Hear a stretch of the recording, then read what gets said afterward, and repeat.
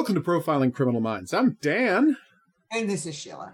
And yes, based on how she introduced herself, we are back to talk more Better Call Saul. I was planning on not doing this again until the show was over, and we would just do one more about the whole show. But then they finally did the time jump. Yeah, we did the two. They did the 2 episodes back from the mid-season finale. Well, and it's interesting. I was reading an interview with Peter Gould, and he said that the mid-season finale thing was just pushed, well, not so much pushed on them, but it was the idea of the network, obviously, right? Of doing a mid-season finale and doing it in 2 halves with a month of separate or 6 weeks of separation. And so they're so we had no idea that Lalo shooting Howard, people were going to have to wait 6 weeks to find out what happened. That is not how we were thinking it. And the funny part is, and I really get why they weren't thinking that, because when you watch the second episode of the 2 we just watched, right, you really get the sense that in their heads, had they been thinking at all about a mid-season finale, that would have been the mid-season finale. This gap. I feel like they would have had they had their I'd rathers, that mid-season finale would have been when we fast forwarded and Jimmy McGill is dead. Long live Saul Goodman. Okay, I see what you're saying. Okay. Yeah. But here's the thing: that as a mid-season finale, it's not a cliffhanger. No, it's not a cliffhanger. It's not as a dramatic punch in the gut kind of moment. Yes, it's not as dramatic a punch in the gut. How the hell is this going to be resolved moment? Yeah, as the Howard's death was. You're absolutely right. Yeah, now Howard's death is just, I think as hard as it was, oof. I tell you, I watched those episodes yesterday morning, and I was, after the first one, I just took a break. You're floored by that ending. That the first episode, I was in awe of what they pulled off in that episode. What they pulled off. I was in awe. Reed Diamond was in that one? No, that's the second one. Reed Diamond. The second one. Yeah, the second one is incredible, and we'll talk about the second one in a minute. Yeah, but both of them, this whole thing, but just watching this first episode and getting it all. We never ever saw, for example, those of us who watched the James Spader show. Yes, The Blacklist. Even though we knew he had a cleaner and we saw bits and pieces of it. Yeah. To watch. Seeing the details. But anyway, we'll get to the second episode in a second, right? Yeah. First, we'll pick up, Lalo has just killed Howard. Yep. Lalo has just killed Howard. And, oh my God. And now we find out what he wants. He wants Jimmy to go to Gus's house and shoot Gus. Now, he doesn't think that this is going to work, right? Yeah, no. Well, yeah, but you don't know that. No, you don't know right away. You don't know right away, obviously. No, partly you don't know right away because you have forgotten the end. The 6 weeks does a lot for setting up tension. Oh, absolutely. In this episode, because it wasn't until 30 seconds before, or at around 15 to 20 seconds, that you realize that, oh, right, he doesn't live in that house anymore. No. That's all right. Mike has already organized that this place is going to be covered. This can't possibly work. Yeah, this can't possibly work. But I had forgotten that. Yeah. And I'm going, what's she going to do when she meets Gus? Because I'd figured out who the guy with glasses. I know, who looks like a cat that's also a librarian. Yeah. Which is such a great description of Gus. Right. A cat that's also a librarian. Yep, no, that's actually a pretty good description of the man. Yeah, but, it was partly only because I had sort of forgotten those details. It just slipped my mind until the last minute, and I'm going, oh, wait. Yeah, Mike has everybody. Yeah, he thought of everything. Well, he thought of almost everything. And Gus, yes, almost everything except Gus being Gus. Yeah, but the genius, though, oh my god. Well, we'll talk about that in a second, but just the genius of his plan being, I know that it's under the lab, and I need to do something to get them out of the lab. And the only thing you can think of is have someone turn up and say, Lalo right now is at Jimmy's apartment, and that's going to make everybody rush over. Like, it was a brilliant plan. Yeah. It just didn't quite work. Which I kind of loved. But God, the scene of Jimmy, like, trying to save Kim's life by having her go instead of him, because maybe she'll get killed trying to kill Gus, right? He doesn't know about Gus. He doesn't know who Gus is. But he knows, like, this is a bad situation. Maybe she'll get killed. But she's definitely going to get killed if she stays in the apartment. So he wants to sacrifice himself for her. For, like, at least the chance of her getting out alive. And you're like, oh my god, like, Jimmy really does love her. Really has the capability of being completely self-sacrificing in that moment. And it was a stunner the way he managed to talk Lalo into sending Kim. Yeah. And he was right. Yep. I mean, as we know from having done Wire in the Blood, the mermaid sings. Yeah. Yeah. People are more likely to open the door to a stranger if it's a woman. That's just a fact. Yeah. Oh. And so Lalo, he changes his mind. And he's like, yeah, sure, whatever. Just go. He gets bored with the conversation. Yeah. And what happens, right? That is, I mean, the line for me that stood out in this whole episode was when Gus he got Lalo to change his mind. And that when he knew it was a scam. And that's the moment. No, that's not. That's when he knew Jimmy was somebody he wanted. Well, yes, that too. No, because it's also, but no. I mean, I think it's also factors in that he knew that Lalo was up to something. Mm-hmm. But yes, but you're right. It does make him more fascinated with Jimmy. Because I don't think that Lalo could get talked out of anything. Yeah. Is what Gus is the big point. And that's why I interpreted it as being, so Lalo didn't need Jimmy to do it. Lalo's plan was not to kill me. Lalo's plan was to get me out of here. To get the people over to the place. And that's what makes him want to go and check out the building for himself, because he thinks Lalo's going to try to infiltrate it, and he's right. Yeah. But because he wants his showdown with Lalo. And that's part of it. He does just want his showdown. Oh, yeah. Yeah, he wants a showdown with Lalo. Yeah. And, but this episode, as he talks, and it is, these guys, the storyline is brilliant. Yep. The acting is impeccable. Impeccable. Yeah. I mean, this is the one place where I can say that facial movement is as intricate as it is in the Korean things I watch. Yeah, absolutely.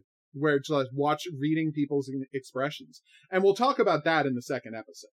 Yeah. That whole bar scene is all about, it's a whole scene entirely about Gus's facial expressions. Okay, yes. But we'll get there. We'll get there. Because that takes its own, because that is the saddest moment in these two episodes. Maybe for the entire history of the character, this is the most sad moment. Yes. Yeah. Because, all right, well, we'll get there. Okay, we'll get there. We'll get there. All right. So, you can tell it really affected us. Yeah. So consequently, we got to be great, right? Oh, absolutely. So here's my question, right? And this is my question to you. And I mean, I've heard some debate on this online. It's like, why doesn't Lalo kill Jim? Is the real question a bunch of people have. Like, because once Kim is gone, once the plan is in motion, he doesn't need Jimmy alive anymore. You know, like the minute, and Jimmy, I think, understands that there's a good chance that the minute she walks out of the door, he's dead. Like, he believes that is a possibility. Yeah. Because he has no reason to suspect Lalo will keep his word, right? But I honestly believe, when I was watching it, that it's like, because there was all this betrayal, because Jimmy is such a snake, because he's involved in all of this stuff, I really feel like Lalo is not 100% certain that there's not information that Jimmy has that he won't need later. That was my theory watching that scene. And I don't know if I'm right, but it's like, that is my only explanation for why Lalo doesn't kill Jimmy the moment that Kim has it. And I don't know what your take on it is, but that was my thought. That, like, I thought that okay. Yeah. That makes sense.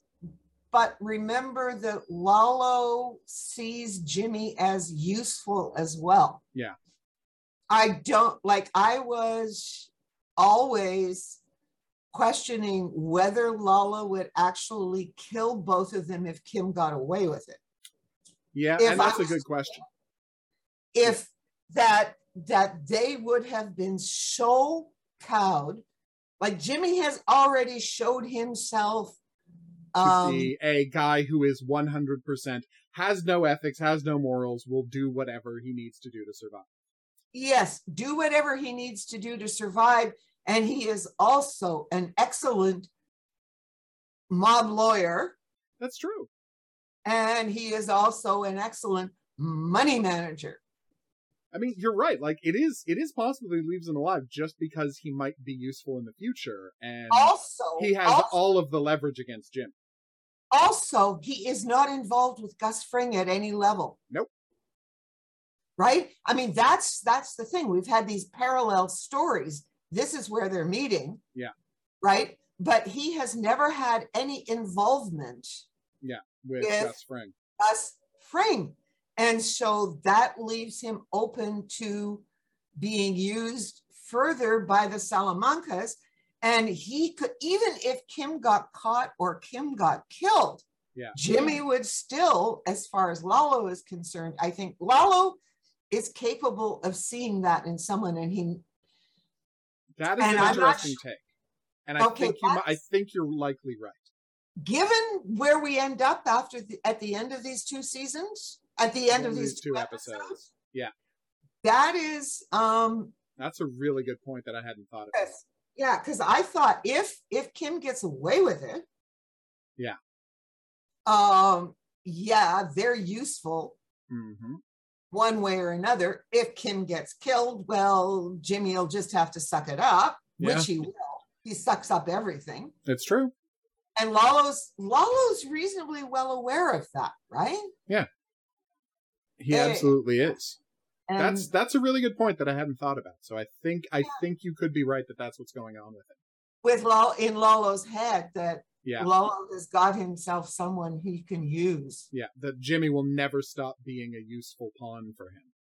Yeah, until he does something really stupid. Yeah, until he does, and then he can just be gotten rid of with no trouble at all because there's no one's going to look too hard into the death of a sleazy lawyer. That's exactly it. Yeah. That's a really good point. I hadn't thought about that, but I think you're probably right. Well, I hadn't thought it through, but when I'm thinking it through, when you ask me the question, I'm going. Yeah. No, that makes sense. That absolutely makes sense. So you can put that on the message boards. Well, so what's interesting is, and so Lalo goes there and ambushes the guys who are there, and then of course Gus goes to check it out on his own because he wants his confrontation. He wants to be the one who kills Lalo Salamanca because he will never stop getting revenge for the love of his life. Yep. He will never be willing to stop getting revenge for that, and that's a big problem. And nobody feels sorry for Lalo Salamanca. Of course, God no. I was wrong about only one thing. I thought that Lalo was going to be bleeding badly, but not dead yet, and Gus was going to seal him up. But no, he dies quickly. But I was completely right about every other part of Lalo, like what's going to happen to Lalo.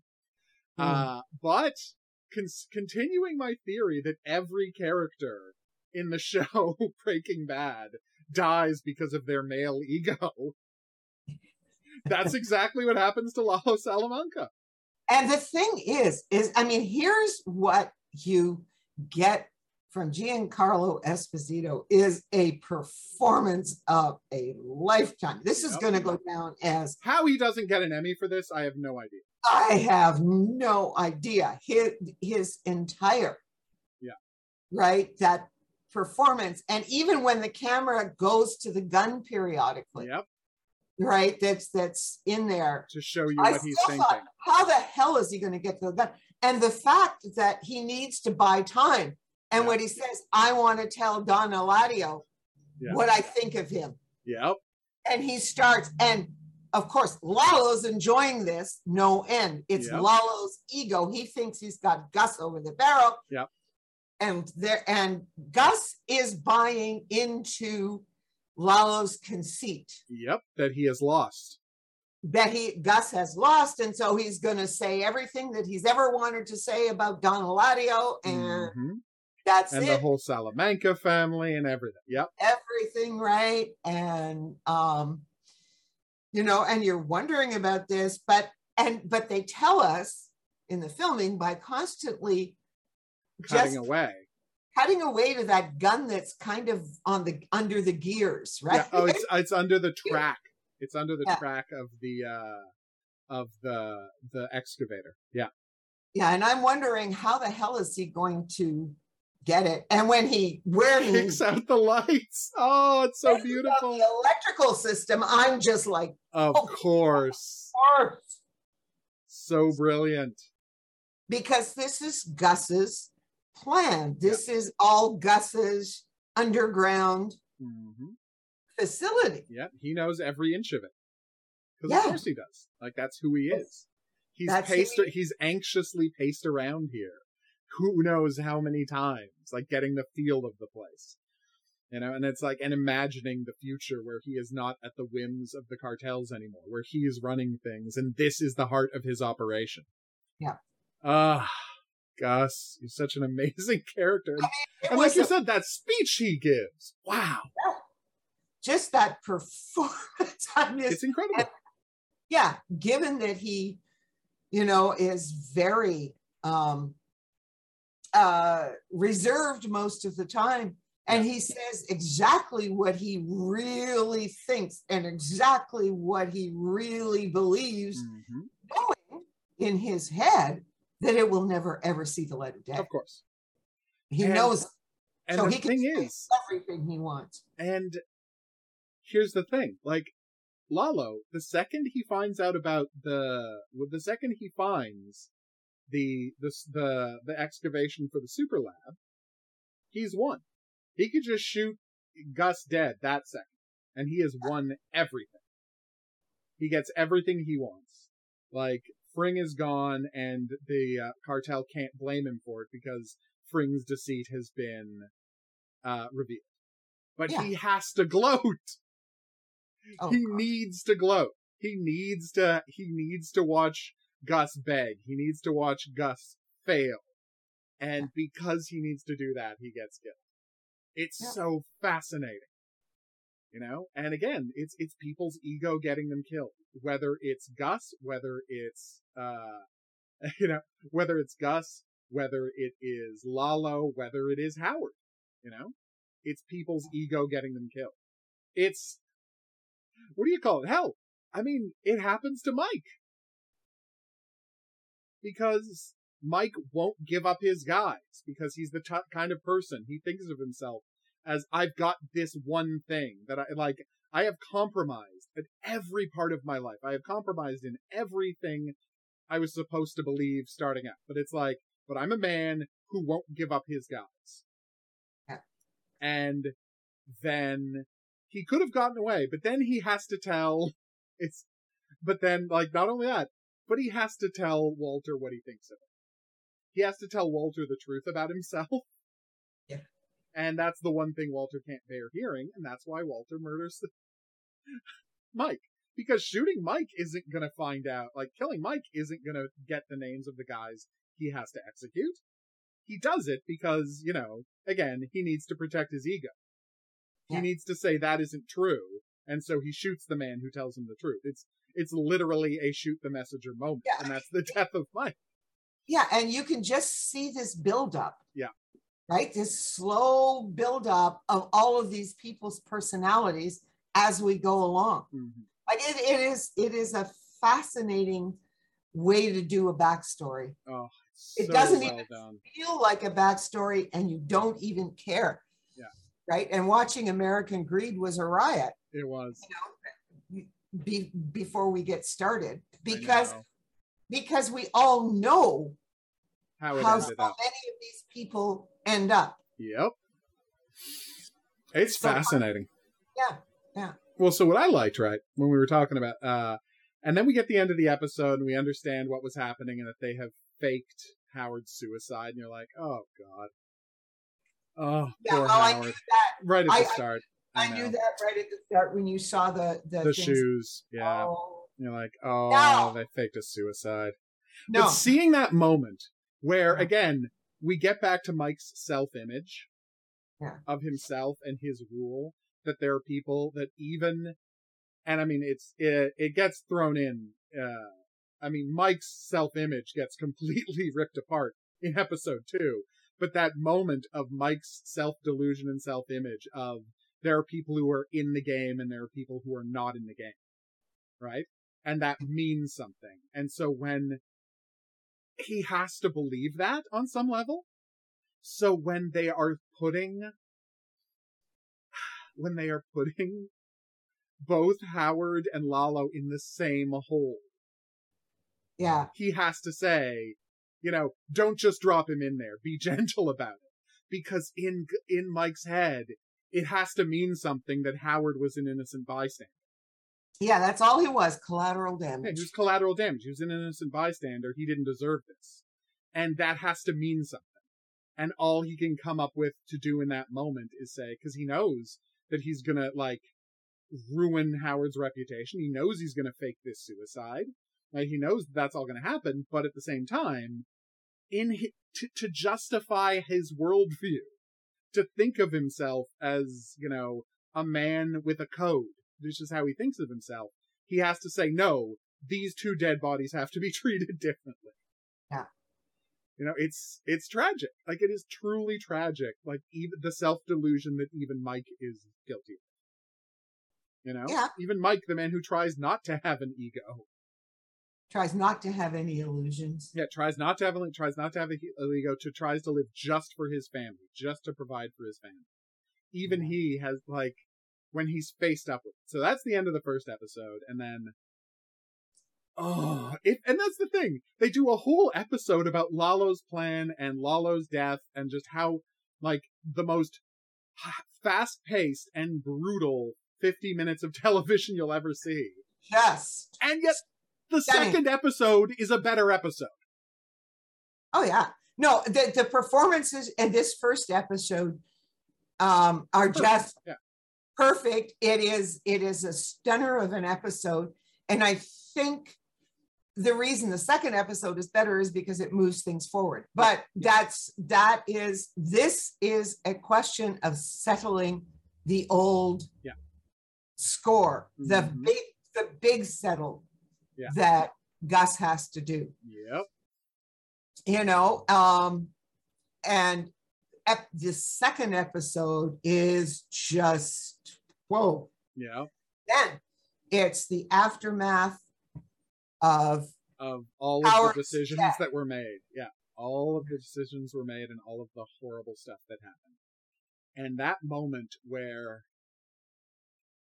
So, there is a degree to which Kim has been a cipher through the whole show.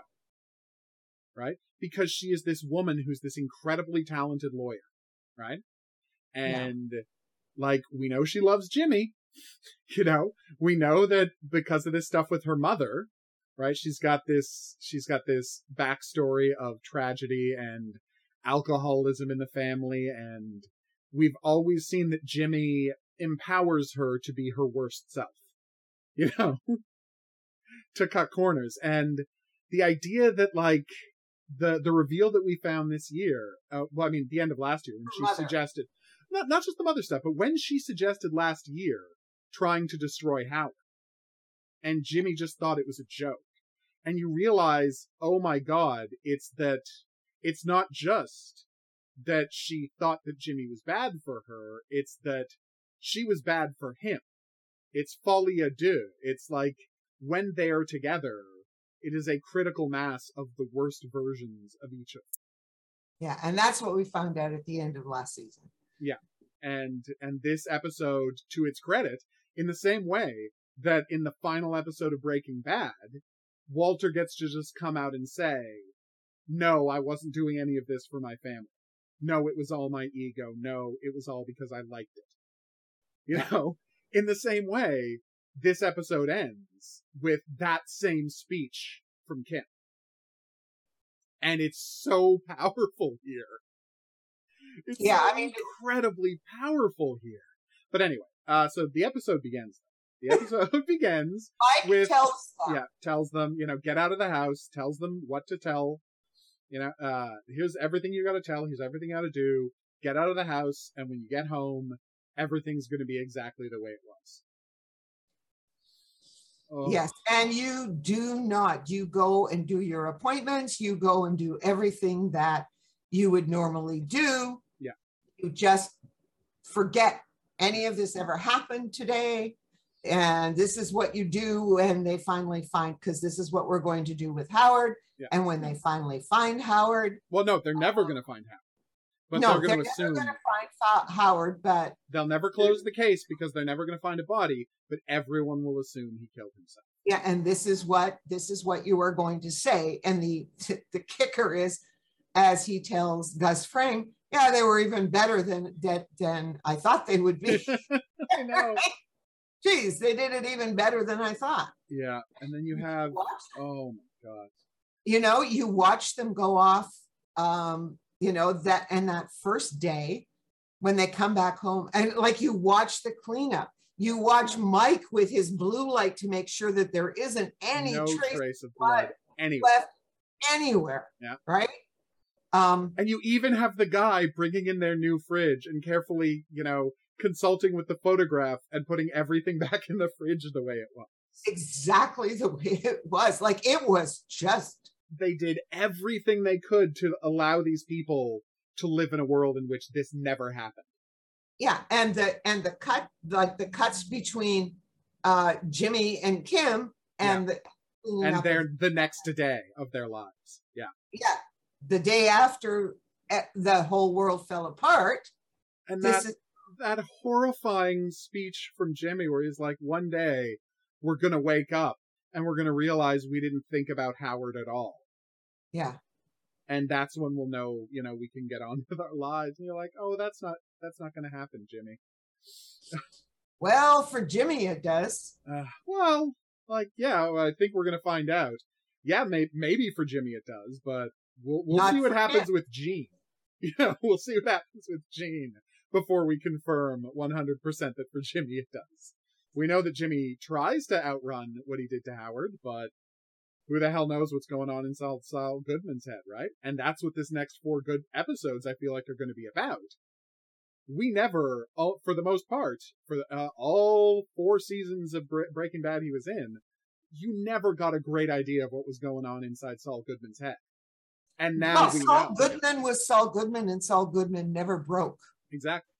But think about it. We only ever see him 5 minutes at a time. And now we're going to see behind the scenes. But God, that scene of Howard's wake. Oh, that was, and I mean, geez. And how Kim lies through her teeth. Well, and when you find out. Continues. But not just lies through her teeth, but when the wife is there, having no idea how this could possibly be true, any of that. And you realize, Ed Begley Jr. didn't tell her what he saw. Yeah. He didn't tell her about the coke in the locker room. He didn't tell about seeing the car and the prostitute, right? Yeah. He's like, I'm not going to tell her about any of this. And then so Kim has to jump in with this thing and then does the brilliant move of being like, you know what? Maybe I'm wrong. I could have misunderstood what I saw. Oh. And then it's up to Ed Begley Jr. to go and be the monster who comes in and tells her the quote unquote truth about her husband. That all gets pushed onto him. Oh my. That was so horrible. Oh, it was just horrible. The two of them, you can have very little sympathy for Kim and Jimmy. Yeah, and HHM is gone. And HHM is gone. Yeah, completely. Yeah, they got rid of the building. You know, they're selling the building, and like what lawyers are left are merging with another firm, and you know, like it's over. Yep. Oh. All of it. Jimmy can now become Saul Goodman. Yep. There's nothing. Well, yeah, because the shadow of his brother no longer exists in Albuquerque law, so he can recreate himself, which is exactly what he does. And then, before we get to the Jimmy and Kim scene, let's talk about the most important Gus scene. Okay. It is paired with the flashback to the death of the love of his life, with the most important Gus scene in the history of the show, because they are the only two scenes in the entire history of the show where Gus wasn't performing. Yeah. That's the only two times we've ever seen who Gus is as a person. Once when his lover is killed, and once when his lover is killed in front of him, and once when we see him just have an unguarded moment. Just be comfortable. Just be allowed to enjoy hearing a story from a man he's attracted to. Yeah. And who's attracted to him? Who's attracted to him. And it's like, I think that is 100% the text of the scene. Is that this is them. Yeah. That this is the customer that Reed Diamond likes. Yeah. Reed Diamond's giving the performance of his life. He's incredible. Unbelievable. He's so good in this scene, and it's such a small scene. When I saw his name come up, where's Reed Diamond going to be? Right? Reed Diamond's in it. This is not what I expected. Of course not. You didn't think he was going to be David, the wine waiter. No. Who could have possibly expected that would have been Reed Diamond's role? But it's such a good performance. Unbelievable. Yeah. No, it's such an incredible performance. And how meaningful this interaction is to Gus. Oh, it is just unreal. He's finally found someone again. Yeah. Who he can connect with. That he can connect with, that he likes, that likes him. Yeah. They have this shared interest. They're obviously compatible people. And it's like, and he imagines a world in which this could be his life and he could have this. And I know. And he lets himself think it for just, a second? For 5 seconds? And this is what I was talking about, how his face is the best, most important part of the show. Because you see him realize that he can't have this. Yeah. You watch him realize that he can never have this, and then he just leaves. Yeah, it was so sad. It was so sad he could never have this, because if he even tries, he will risk everything. David's life, his life, everything. Like, he can't have real connections. Yeah. He can't live a real life and do the thing he has to do to stay alive. Yeah, because he put himself on that path. Yep, long ago. He started down this path, and now he's committed to it. And then he goes home, and he sees Mike, and he says, "Finish the lab." And that is it. That's full commitment. Yeah. And now he has put himself on the path that is going to lead to his death. The moment he says, "Go and finish the lab." Yeah. Even the scene, we haven't talked about it, but the scene where he goes to see Don Eladio to explain the situation and defend himself, that's an amazing scene. And how, the irony that, the irony inherent in the fact that he's faked his death so well that no one believes Hector. Yeah. Yeah, that Lalo faked his death too well. Yep. And he didn't call his cousins. He just called Hector. That's it. Only Hector. Nobody's known. The teeth match. Yep, the teeth match. Everything matches. Like, the body is obviously his. Is obviously Lalo's. So nobody believes Hector. Yep. You know, and it was, I mean, and you had those amusing lines like, you know, because he lets Hector sleep over and he says, well, Gus, I'd let you sleep over, but really you don't want You don't want to have to listen to the ding, ding, ding all night. ding, ding, ding, ding. I know, it's such a mean, such a cruel thing, such a casually cruel thing for him to say, but he's a drug cartel kingpin. What do you want him to be like? What do you want him to be? And we already know what Gus thinks. And that line where he said, you know, something about seeing the hate in his eye. And he says afterwards to him, yeah, I see the hate in your eye. Yeah. He said, I don't have a problem with that. Yeah. As long as you do your job. As long as you do your job. Yeah, it's like, yeah, I know you hate me. You're always going to hate me, but you know what? You're a good earner. Yeah. And at the end of the day, that's all that matters. Because I can kill you whenever I want. Yeah. Oh, Don Eladio is such an interesting character, too. Because he's been in charge for so long. He thinks he's isolated from all this stuff. Yeah. And I mean, every time we've seen him here, it just makes his death that much more satisfying. Yep. Yeah. I mean, this makes what happens in Breaking Bad. Yeah. Sometimes it's like so much more depth. Like, it's almost as if it's worth going to see Breaking Bad again after we might do that. We might do that and say, how does it play? How does because I haven't rewatched all of Breaking Bad recently. Like, how does Breaking Bad play? Because I really feel like, and I mean, this is going to sound crazy, in a way, but I kind of feel like now that we've seen the entirety of Better Call Saul, it doesn't feel like a prequel. It feels like this is the first chapter of the story, and Breaking Bad is the second chapter of the story. Yeah, because these people are building up to who they be. We saw in Breaking Bad who these people were. Yeah. And that means who they became. And now we're seeing how they became who they became. Yeah. And I know that it's weird for me to say this, but, you know, I've already committed to Albert Sirico did nothing wrong. So I'm going to say, if you want me to choose, if you want me to choose between Walter White and Gus Fring, I pick Gus Fring. Yeah, I pick Gus Fring too. He's a better person. Yeah, but I mean, this is, you know, the sliding scale. It's very much a sliding scale. We're way on the other side of the scale. But...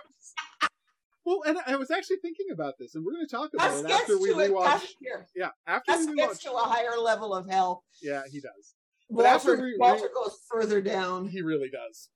As we rewatch Breaking Bad, I feel like there's going to be a moment where the show could have had a happy ending, and I want to find where that moment was. Because it's like, if Walter had died earlier than he did, I feel like the show could have had a happy ending. And I just don't know exactly where that needed to happen, but that is, when I rewatch it, that is what I will be thinking of. Well, like, I will tell you where is the happy ending? I would go, I don't think there is a happy ending. Okay, maybe not. I don't think you're going to find a place to rewrite this to let somebody die. I mean, there are different decisions that could have been made by these different people, but we are all seeing here just how they get structured, these people, and how these lives they build for themselves ensure that it's only going to come to misery.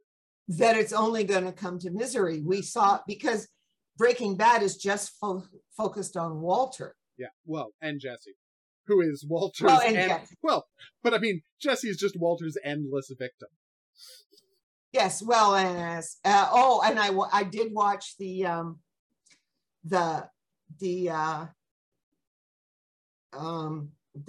after that 701 that you should have watched first rather than before you watch this, because it had with Howard. Yeah. But you know, you watch that and as they say, well, yeah, Jesse was just like a victim, and yeah, he could have a happy ending in Alaska. In Alaska. But Varga was, because it was focused on Michael Mann. Poor Nacho, right? And that's the two scenes we're about to discuss. Yes. So yeah, let's get into that, shall we? This is, I tell you, I love good stories. God, I love good stories. All I can think is this is like some of the best novels I've ever read. It is. All right, so now the two, in a way, there are three, I think, pivotal character scenes in this episode. The first one, of course, is Gus and David. Like, that is the first of the three pivotal scenes in this episode. The first is Gus and David. The second is this scene that we're about to talk about, which is Mike and Nacho's father, where he tries to go and get absolution. Yep. He tries to, because he and the brutality, because he's not just getting absolution for the death of Nacho. He wants absolution for what he did after his son, getting his son killed, right? It's only in this scene, right, that we realize that this whole time, well, not the whole time, but in the past year, Mike has started to think of Lalo as his surrogate son, as this decent kid who just got pulled into this bad life. Nacho, yes, Nacho. Sorry, I know. I know. That he's been thinking, and it's like, I didn't even pick that up until this scene. But I'm watching the scene and I'm like, oh my God, he's been thinking of Nacho as his son, as this kid who just got stuck in this bad situation and just wanted out of it. And now he's the one who got his son killed. Because he's the one who delivers his son to that horrible sit down where his son gets killed. And I mean, I'm calling Nacho his son because emotionally, he is Mike's son in that moment. And so he goes and he's like, if I can say I got revenge because he got revenge for Maddie. And he's like, and he wants that to be meaningful, that he got revenge for Maddie. And so he's like, so he says to Nacho's father, I got revenge for him, don't worry. And Nacho's father doesn't let him get away with it. No. He says, what does that matter? It's just killing and killing and killing, and it's a cycle that never ends. The only way to win this game is to not be a part of it. There's no getting even. There's no getting your thing. My son is dead, and that's it. Yeah, and you never know, because the coup de grace is said in Spanish, and you just don't know how good Mike's Spanish is. I know, right? You never know whether Mike understood it or not. Understood that what the man said is you're all the same. Yep. And it doesn't matter. And that's why that scene is so important and so beautiful, because Mike has always believed that his code separated him from these other people. And he's finding out, and he does find out through this and Breaking Bad, that, I guess I am no different and people don't see me. He loses his family. Yep. In Breaking Bad. Mm-hmm. He can never see them again. You know, like they don't even want his money. His daughter-in-law. Yeah, she's shattered by her revelations of what he's been up to this whole time. Oh, poor Kaylee. Yeah. But anyway, this is the moment where he has to stop thinking he's the good guy. Yeah. Like, he keeps the code. He does keep the code. He does keep living by it, but he doesn't have the lie he told to himself all this time. He is no longer comforted by the story that he's a good guy. Which is why and that was his last attempt, right? Absolutely. His last attempt really to get some kind of justification, some kind of absolution. For the life he's living. Yep. Yeah. And Nacho's father denies that to him. And so the Mike we get to know in Breaking Bad is a man who doesn't have any illusions about who he is anymore, except for the code. And we all see where the code gets him, because I talked before about how Mike has tried to, rid himself of all the ego, and that's why he lasts as long as he did. But it's his clinging to that last bit of ego, to this code, that gets him killed by Walter. Yep. It's fascinating. Like, it really is. Yeah. It is just an incredibly fascinating story. Oh. The whole thing is just fascinating. So then we get to the big scene with Kim. Yep. The quote-unquote last Kim and Jimmy scene, although I don't know that it will be. We don't know what's going to happen to Gene. But yeah, where she just says it, where she just says the subtext. She says what's been going on this whole time. That, you know, they are bad for each other because they give each other permission to be their worst selves. Well, And so no. she quits being a lawyer. All of the work we watched her do, she gives it up. Yeah. And Jimmy doesn't now this is the interesting thing. Jimmy doesn't understand. Nope. Jimmy thinks that she can go get this back, that she'll be fine in a couple of years, and Kim knows she's not going to be. No. Like, she cannot get over Howard's death, that this little thing, and that this little prank that they were pulling on Howard ended up in his death. Mm-hmm. Like, she can't get over that. And but the problem is, as she makes it so strong, I enjoyed every minute of doing it. Yep. That's the problem. Well, the real problem is she caused Howard's death. Because Mike showed up and said Lala was still alive. And as she said, if you had known that, we would have hidden out of town until Lala was dead, and we would have called off the thing. And I was enjoying the thing we were doing to Howard so much that I didn't tell you about Lala. Yeah. And at that moment, the way she says it, you're like, oh my God, Howard's death is her fault. Yeah, it is. It is 100% her fault. Because Jimmy would have called off the game. In a second, Jimmy would have called off the game. Yep. He was ready to call off the game when the guy got a broken arm. Yeah. And as we said last season, when we were talking about the first half season, that's when you realize that she's worse than Jimmy is. Yeah, because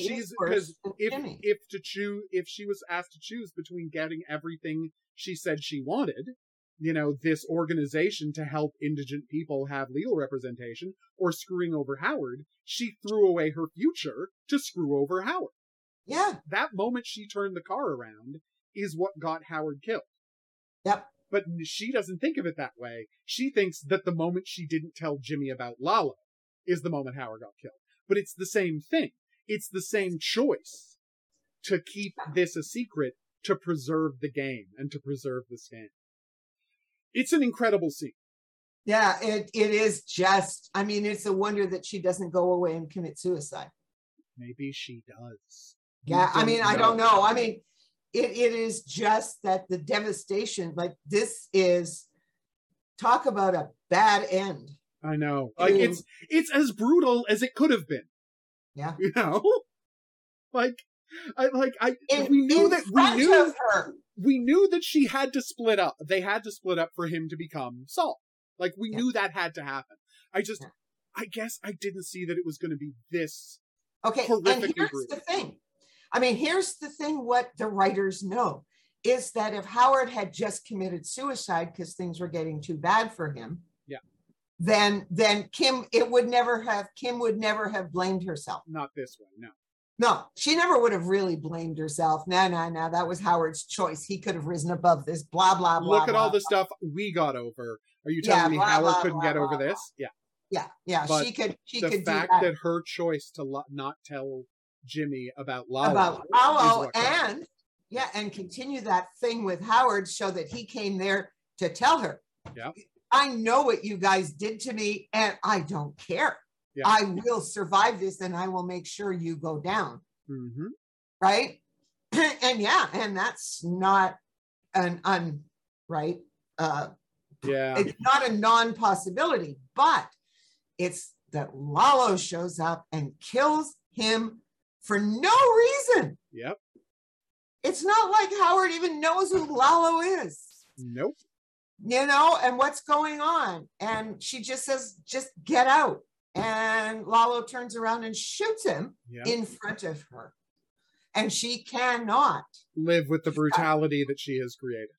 Yeah, there are the two things that she did so wrong. Mm-hmm. Right. But it was right in front of her. So so she may. She might have. I mean, I hope she hasn't killed herself. There's that pivotal scene from last season where he's talking to Francesca and saying, you have to be there to get this call. Like, I'm going to make this call at this time and you have to be there. Even though I'm going into witness protection. Like, I will make a call on this date at this time. And I'm like, okay, it's possible that that was Saul, Jimmy reaching out to Kim. Like, and that Francesca is going to be the middleman for him to communicate with Kim. Like, people are theorizing it, and that is possible. We don't know, but maybe that's anyway. Well, we'll see. I mean, these guys know what they're doing, so whatever it ends up to be, we can speculate. But I'm going. All right, and then we get just the gorgeous 4 minutes of a day in the life of Saul Goodman. Like, yes. From 7 a.m. to 9 a.m., what is it like being Saul Goodman? Yep. Wakes up in bed with sex worker. Yep. Right, has a great big, huge house. Is this giant house we saw in the season premiere. Is yep. From the minute he wakes up, he is making calls. Yep. And he is pulling scams. And it's like, his whole life is his work. There is nothing in his life but his job. Yep. And we pivotally, and this is, I mean, we don't know what day this is set, but I think it is worth mentioning that what he is told when he gets on the phone with Francesca of like, what are my cases today? She tells him that there is a public masturbator. And he's like, another one? Yeah. Like, what is it? And the reason that everyone tweaks to that moment is in the episode of Breaking Bad, Better Call Saul, season 2, episode whatever, Badger gets arrested. And they hire Saul to defend him. And when Saul walks in, he says, Brandon Mayhew, public masturbation. Yeah. And because he thinks he's like, oh no, wait. And he's like, no, selling drugs. And he's, oh, that was the other guy. All right, I had another one. And you're like, oh. So it's like, have we caught up with him on the day he gets pulled into Walter's life? Yeah, I suspect that that's what they're doing. I think, and here to me, right, was the way that they showed that you had done the time jump. Yeah. Is that when you see Jimmy in bed, you see his bald spot. I know. And the color. Like, I thought that was so, because never up to this point have we seen Jimmy with a serious bald spot. Yeah. And we were like, nope, this is 5 years later. This has got to be, this has got to be way later. Telling you, this is 5 years later. He is established. He is Saul Goodman. All pieces, every piece of Jimmy McGill's life is gone. Right? Yeah. There's no one who knows that he was Jimmy McGill. Well, and the thing is, basically, the only remnant that we see of Jimmy McGill's life is he's still got the bottle cap from the bottle of tequila, of the $1,000 tequila bottle that Kim kept as a souvenir from the time they spent the night conning that scumbag investment banker. Yeah. Yeah. Like, this is the last remnant of his old life that we have seen any evidence of in the Saul Goodman house, right? Yeah. Oh, and it is such a beautiful scene. Like, the editing on this, the writing in this scene, and just the performance of him. Just, you see the completely different physicality he has as Saul Goodman. Like, he really is a completely different person. And ending it with his, straight out of JFK, let justice be done though the heavens fall. Because he's a TV lawyer. Like, he's what people who've only ever, he has turned himself into, like, what people who only know about lawyers is what they've seen in movies. Well, that's what you're getting when you hire Saul Goodman. Yep. So yeah, it's an incredible scene. It's an amazing performance.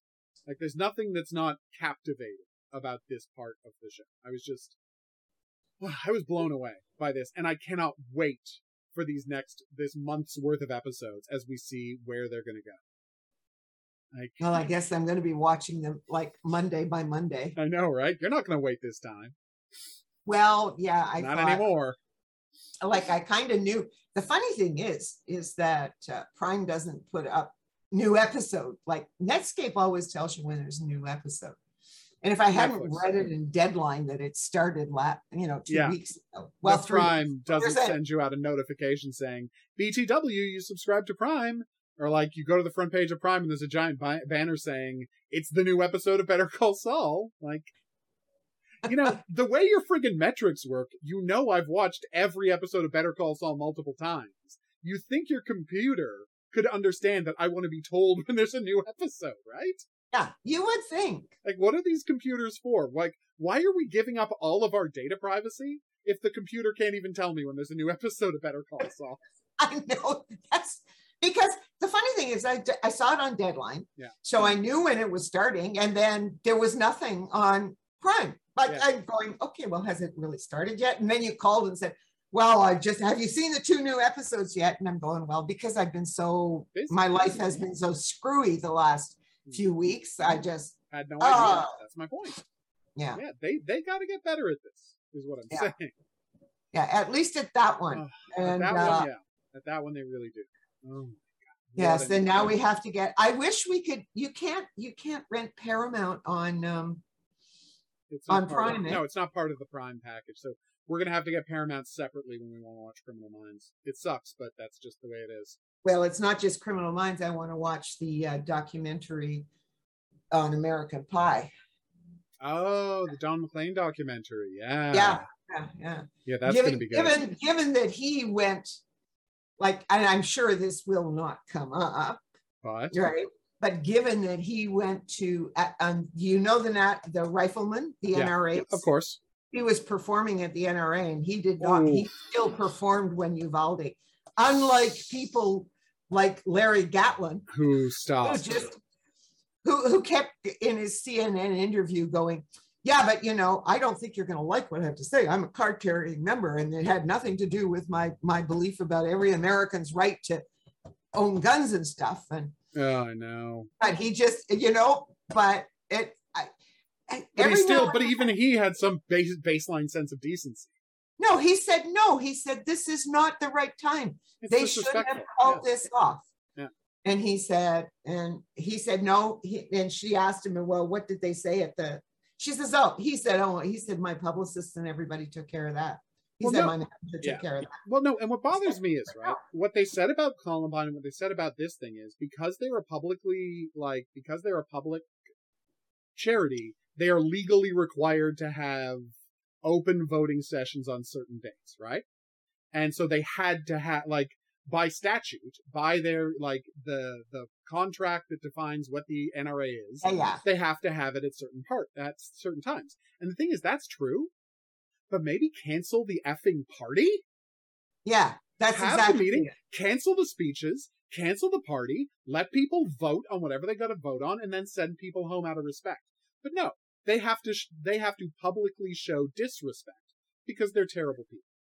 Yeah, and except for Larry Gatlin. And there were a bunch of other people who were no-shows as well. Well, I would hope so. Yeah. I would friggin' hope so. But Don McLean didn't, and I'm going, so did you need money?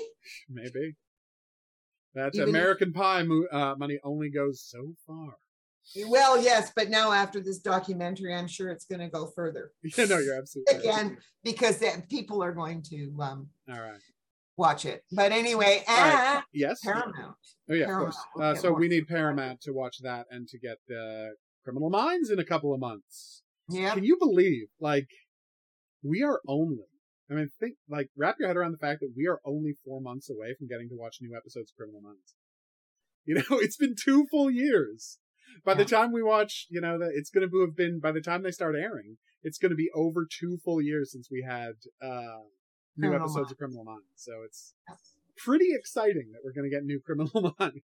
Yeah, I know. Even I'm getting excited, wondering whether or not we will still have to rip the thing to shreds. I hope not. I hope it's the perfect version of Criminal Minds we've always wanted. And if it isn't, well, we will give our honest opinions on the subject, because that is all we have ever done.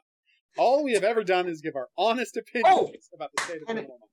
Yes. Okay. And another thing we have to do is there's a whole bunch of user comments that I do not know how to respond to. Okay. Well, and I think we'll do a show. Yeah. Oh, you want to do a show responding to? Okay. Yeah. Yeah. Okay. All right. So next week, this week is obviously talking Better Call Saul. Next week, Wire in the Blood, and either the week after that or maybe a Sunday show. User comments apparently is what we're doing. So that should be fun. Yeah. All right. Okay. So we're going to do that. But for now, if you have any questions, if you have any comments, if there's any profiling-related fiction you'd like us to check out, drop us a line at profilingcriminalminds@gmail.com.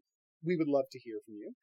If you've been listening to this on some sort of an app or podcatcher, please rate and review it, because that's how new people find the show. And of course, as always, I want to thank you for listening and say until next time, au revoir.